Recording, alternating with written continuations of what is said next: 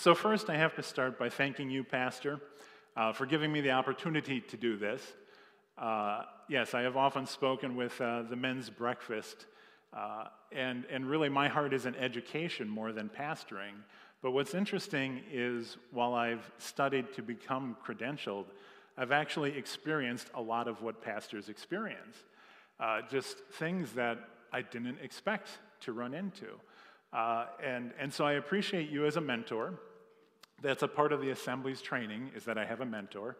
And so Pastor Matt has been mine, answered questions. And I thought at first, you know what, out of respect to you, I would start with a joke. But actually, from the worship we just had, and I too want to thank the worship team. I thought worship this morning was fantastic. And as nervous as I am, and my voice may crack, and I will probably sweat, I want to follow the Spirit, the Holy Spirit. And so it's not time for a joke, but rather, worship isn't just the music. Worship starts when we greet each other out there. Worship continues through the music. Worship continues through the word, when pastor's speaking or whoever the guest speaker is. And worship continues in our conversation when we leave. So I want to take that attitude out, not even just out in the foyer, but I want to take that out to the streets. I want to take that out to public. So I want to get right into the word rather than start with a joke. So I want to talk about the prodigal son. Now, this is a well-known story, but there is an aspect that isn't spoken of a lot, and that is Jesus not only speaks about the prodigal son, he also speaks about his older brother, the stay-at-home brother, and that's what I want to talk about today. So let's start with prayer. Lord, I thank you so much that we can gather together and worship you together as a family. I thank you so much, Lord, that we have this family together worshiping your name, that we can gather together with no hindrance and worship your name. So I pray, Holy Spirit, move on us as we hear your word so as to take it to heart and to live it this week. Amen.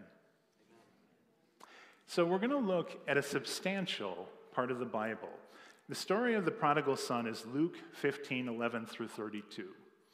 When I looked at this, I thought of how I might paraphrase it, because it is a long passage to read. But as I looked at it, there was nothing that I wanted to cut out. It just didn't fit to cut anything out. So we are going to read the whole passage. So if you have a Bible or a Bible app, it is Luke 15:11 to 32. I'm going to use the NIV version. Jesus continued, "There was a man who had 2 sons. The younger one said to his father, 'Father, give me my share of the estate.' So he divided his property between them. Not long after that, the younger son got together all he had, set off for a distant country, and there squandered his wealth in wild living. After he had spent everything, there was a severe famine in that whole country, and he began to be in need. So he went and hired himself out to a citizen of that country, who sent him to his fields to feed pigs. He longed to fill his stomach with the pods that the pigs were eating, but no one gave him anything. When he came to his senses, he said, 'How many of my father's hired servants have food to spare? And here I am starving to death. I will set out and go back to my father and say to him, Father, I have sinned against heaven and against you. I am no longer worthy to be called your son. Make me like one of your hired servants.' So he got up and went to his father. But while he was still a long way off, his father saw him and was filled with compassion for him. He ran to his son, threw his arms around him, and kissed him. The son said to him, 'Father, I have sinned against heaven and against you. I am no longer worthy to be called your son.' But the father said to his servants, 'Quick, bring the best robe and put it on him. Put a ring on his finger and sandals on his feet. Bring the fattened calf and kill it. Let's have a feast and celebrate. For this son of mine was dead and is alive again. He was lost and is found.' So they began to celebrate. Meanwhile, the older son was in the field. When he came near the house, he heard music and dancing. So he called one of the servants and asked him what was going on. "Your brother has come home," he replied, "and your father has killed the fattened calf because he has him back safe and sound." The older brother became angry and refused to go in. So his father went out and pleaded with him. But he answered his father, "Look, all these years I've been slaving for you and never disobeyed your orders. Yet you never gave me even a young goat so I could celebrate with my friends. But when this son of yours, who has squandered your property with prostitutes, comes home, you kill the fattened calf for him." "My son," the father said, "you are always with me, and everything I have is yours. But we had to celebrate and be glad because this brother of yours was dead and is alive again. He was lost and is found."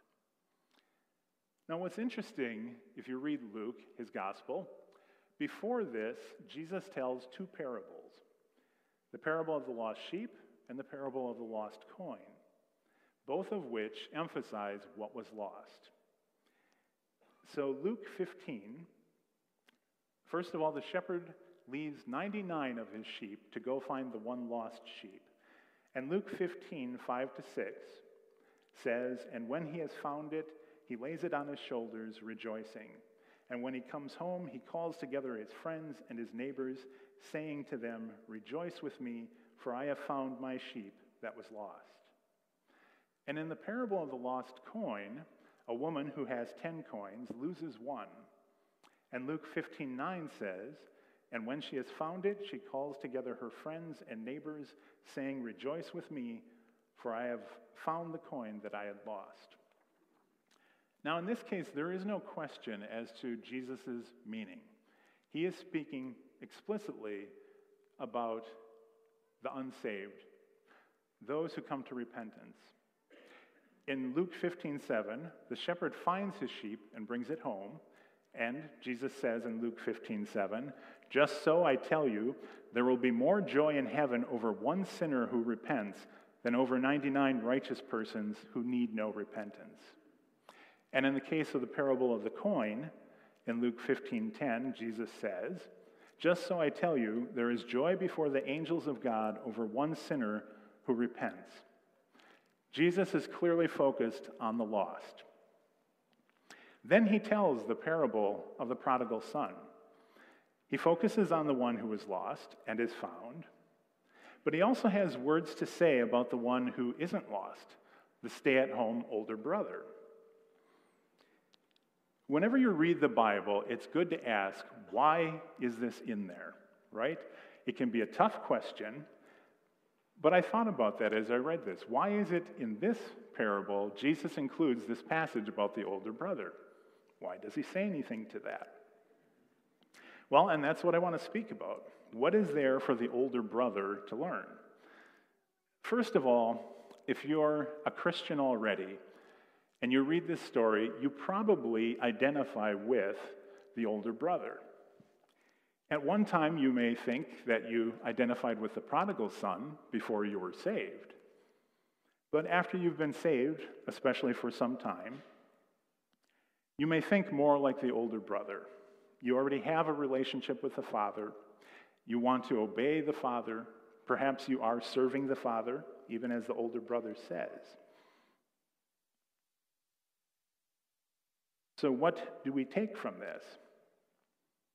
What is Jesus saying to the older son?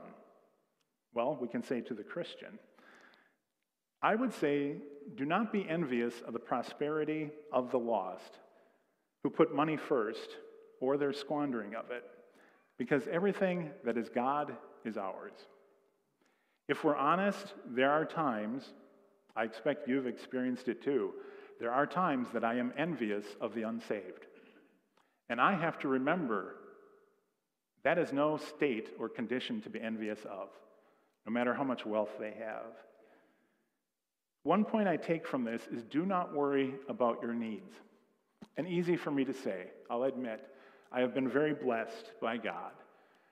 And in ways that I never would have expected. And I have to say, I was married at age 50 to Tina, and that was a blessing I never expected. But there were some tough times. There were times where, because of health issues, I was completely broke. I was 35 and looking at, do I have to move back with my parents because I can't afford rent? Just to give you an idea of, no matter where the Christian is at now, they've probably gone through some tough times too. So how can I say, do not worry about your needs? Well, let's face it, for those who do have the money and the wealth, if a person makes money the most important thing, they're probably going to have it because that's their priority. That's what they're putting their effort to. But at what cost? What must be sacrificed to keep that as a priority? If we look at the prodigal son, he gave up family. He gave up his relationship to his father. We as Christians also have a wealth that perhaps the unsaved do not even recognize, and a wealth that can lead to confidence. We have God's resources in our hands. When the Father says to his Son, all that I have is yours, think about that. Think about the confidence you can have knowing God says that to you. The Father says to us, all that I have is yours. So I want to read a passage that illustrates, again, how we need not worry. And this is Matthew 6, 25 to 33. And this is where Jesus speaks of the lilies of the field. So Matthew 6, 25 to 33 says, therefore I tell you, do not worry about your life, what you will eat or drink, or about your body, what you will wear. Is not life more than food, and the body more than clothes? Look at the birds of the air. They do not sow or reap or store away in barns, and yet your heavenly Father feeds them. Are you not much more valuable than they? Can any one of you be by worrying, add a single hour to your life? And why do you worry about clothes? See how the flowers of the field grow. They do not labor or spin. Yet I tell you that not even Solomon in all his splendor was dressed like one of these. If that is how God clothes the grass of the field, which is here today and tomorrow is thrown into the fire, will he not much more clothe you, you of little faith? So do not worry, saying, what shall we eat, or what shall we drink, or what shall we wear? For the pagans run after all these things, and your heavenly Father knows that you need them. But seek first his kingdom and his righteousness, and all these things will be given unto you. Since God provides for our needs, we do not need to take up worry. We do not need to take up that burden of anxiety. If our needs are taken care of, that frees us not from work or responsibility. We do want to work for the things that we need. It's not to free us from that, but it does free us from the worry that we may not have all the answers and we may not have all the resources. Once we're freed of that, the question is, okay, what does that free us to do? I would suggest that this frees us to take up the needs of others. Because we need not worry about our own needs, and because we have God's grace in abundance, we should distribute or share God's grace to others, helping them with their needs. So I want to bring up a couple of passages from Paul's letters that I think express this very thing. In 2 Corinthians 1, 3-5, Paul writes, praise be to the God and Father of our Lord Jesus Christ, the Father of compassion and the God of all comfort, who comforts us in all our troubles, so that we can comfort those in any trouble with the comfort we ourselves receive from God. For just as we share abundantly in the sufferings of Christ, so also our comfort abounds through Christ. So Paul is honest here about sharing in Christ's suffering. If Jesus was persecuted and we're following Jesus, can we really expect to escape it? But Paul also has experienced God's grace, God's comfort here. And that comfort that he and his fellow ministers have, he wants to share with the church. And in his writing, he's also sharing that with us. So another verse that reinforces this same idea from Paul is in 1 Corinthians. In chapter 12, he writes about the gifts of the Spirit. But before he goes into what the gifts of the Spirit are, he starts with 1 Corinthians 12:7. To each is given the manifestation of the Spirit for the common good. And the common good is for the church. The gifts of the Spirit are not meant for the individual to cherish or to be edified, but rather for the body. But it's also in sharing those gifts of the Spirit to the body that we are edified. So if you look at the list of the spirits, it's 1 Corinthians 12, 8-10, the gifts of the Spirit. It includes a message of wisdom, a message of knowledge, faith, gifts of healing, miraculous powers, prophecy, distinguishing between spirits, speaking in different kinds of tongues, and interpretation of tongues. These gifts are the manifestation of the Holy Spirit, and they're fulfilled when we share them. Healings, miracles, a word of wisdom, these aren't just for self, they're for others too. So there is this concept from Paul that what God has given us, we should share for the common good. If the gifts of the Spirit should be shared for the common good, why would not other gifts that God gives us also be shared for the common good? If we look at 1 Peter 4:10, what's interesting is Peter actually says this outright. Exactly what I've been saying. Each of you should use whatever gift you have received to serve others as faithful stewards of God's grace in its various forms. God's grace is to be regifted. That was actually, some of the men who were at the breakfast will recognize that was the message for one Saturday morning was, sometimes it's good to regift. Well, there you go. God's grace is meant to be regifted. And I would say do this and see how much more God gives you. So just this morning, as you talk about these clothes that are coming in, something I've experienced in this church that I hadn't experienced prior to this is how God pours out his grace on this church, and we become distributors of God's grace. That's new to me. I haven't experienced that before. In other words, it's not bad to be in middle management. We're the middle guy. God pours out his grace to us, and we just try to share it with the community. That's our role. And it's a fantastic role to have. And I think it's for every individual, too. Tithe and see how God blesses you. But I would say also, when it comes to tithing, don't limit your tithing to just money or finances. In fact, if that's a resource you don't have, what are the gifts that God has given you that you might tithe? So maybe he has blessed you financially. Great. You can give. But maybe he's blessed you with good health. We see opportunities just here at church, but in a lot of nonprofit orgs, a lot of volunteer groups that are especially hurting for volunteers now after COVID. If you have good health, not everyone has that. How can you help someone who doesn't have good health?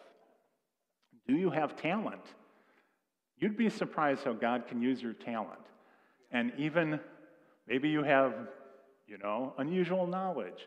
You'd be surprised how God can use that. We see the drama ministry playing a part of church now. That is an outlet that many people probably don't foresee or think of, and someone comes along, blessed by God to lead such a thing, and suddenly there's a drama ministry. There's music ministry. And there are ministries that perhaps we haven't seen, but could start. All of these gifts from God can be used for the common good. So, perhaps you feel that you don't really have the resources to help others right now. You don't have anything extra to share. You have to use what you have when it comes to finances or time to take care of your most basic needs. You'd like to help others, but right now you feel you can barely help yourself. Now, we hope that our church might help with that. But there is one form of grace that God has given each of us, every one of us, that we can share. So every one of us, no matter what the circumstances, can share salvation. That is a grace that God has poured out to every one of us. God poured out his grace on us by sacrificing his Son so that we could be redeemed. If you know Jesus as Lord, you know that we have a debt that we can't pay, and that is in sin. God is a holy God, whose standard of righteousness it is impossible for us to achieve. But Jesus met that standard and died because we couldn't, so that we can have the same grace that he has with God the Father. So if you are saved, you have God's grace in abundance. So how do we share it? By telling others that they can have the same. We can share it by verbally sharing with others, by telling them about salvation, about what Jesus has done for us, by telling them about God's grace. If you have salvation, then you know how exciting it is every time Pastor Matt gives the prayer of salvation. Now, if you've been here for some time, I'm sure some of you know it by heart. But realize, I should say, don't underestimate the power of that prayer, though. Realize that someone is hearing this for the first time, here and at home, perhaps, online. They may be hearing this for the first time and will be saved. And this is something else for the older brother in the prodigal son story to learn, and something for us to learn. Do you get excited when a brother or sister in Christ gets saved? When they are newly found to this family, do you get excited? What's more, an even more challenging question, posed perhaps for the prodigal son, but also for every Christian, is, are you going out to try to find your brother or sister in Christ? Because believe me, that's convicting myself as much as anyone. You know that brother or sister in Christ is out there. Are you going out to find him or her? In Ephesians, well, I should say before that, this message has been for the Christian, the stay-at-home brother of the prodigal son. And by that I mean, of course, sister also. This is about the older brother who already knows God's grace. But I do need to speak to the prodigal child too. The one who hasn't returned to God yet, who hasn't returned to his or her father. Some of you here may be in that position. You've come this far, even so far as to come to this church, but maybe for reasons other than coming to God. But remember that the prodigal son didn't come to his father looking for salvation. He was just looking for a job, some food, shelter. But when he met his father gave him so much more. The father said, "My son was lost and now is found. He was dead and now he's alive." This is salvation. And here in Ephesians 2, 4-5, Paul says, "We were dead in sin and made alive again with Christ. But God is so rich in mercy, and he loved us so much, that even though we were dead because of our sins, he gave us life when he raised Christ from the dead. It is only by God's grace that you have been saved." We may approach God for our most basic needs, perhaps feeling so helpless that all you can say is, "Help me, God." But you may realize a more basic need, the need for salvation and God's offering of salvation. We don't need to save ourselves in God's eyes. We need to see that he offers us salvation through Christ. And so, Pastor, I would like to ask you to lead us in a prayer